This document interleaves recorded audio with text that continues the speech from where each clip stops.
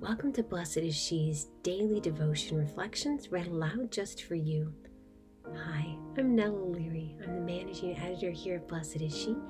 I'm so grateful to be able to share the words of my fellow writers, over 40 women from every stage and walk of life. We're so glad you're here in this sisterhood. We look forward to praying with you. November 22nd, 2020. Today's reflection is written by Sarah Ortiz. Being shepherded, you and me. No, don't! My words hung in the air as a tiny hand dragged the basket across the counter. A precariously perched knife toppled from atop the peanut butter jar to the floor, sticky side down, of course, and a glass unseen by the possessor of the hand rocked for a moment before also toppling to add to the disaster.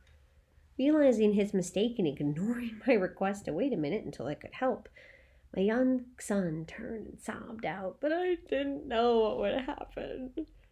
This is me with God again and again, jumping into situations, thinking I know best, only to realize his knowledge goes far beyond mine. In today's readings, both from Ezekiel and in the Psalm, the focus is on sheep. These woolly farm animals are often compared to us as followers of Jesus, the shepherd. But the first reading comes with a warning.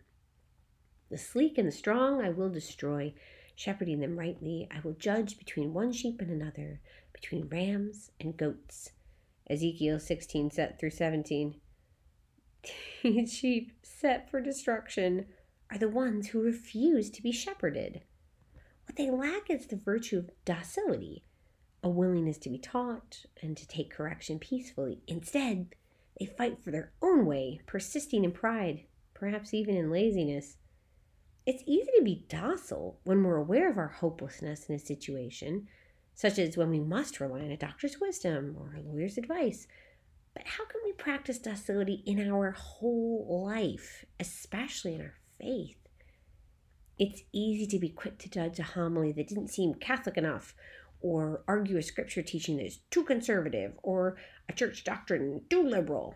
But are we projecting our own notions or letting the Holy Spirit stretch and mold us? Are we digging into the teachings of Mother Church and aspiring to grow? Are we willing to change personal opinions and preferences to align more with the truth? Lord Jesus, we thank you for this day and for this sisterhood. Help us to be docile to the promptings of the Holy Spirit and to follow your church and her doctrines and her dogmas, even when it's hard. We ask this in your holy and precious name. Amen. Thank you for listening. You can subscribe to receive our devotions via email at blessedshe.net/subscribe. God bless you.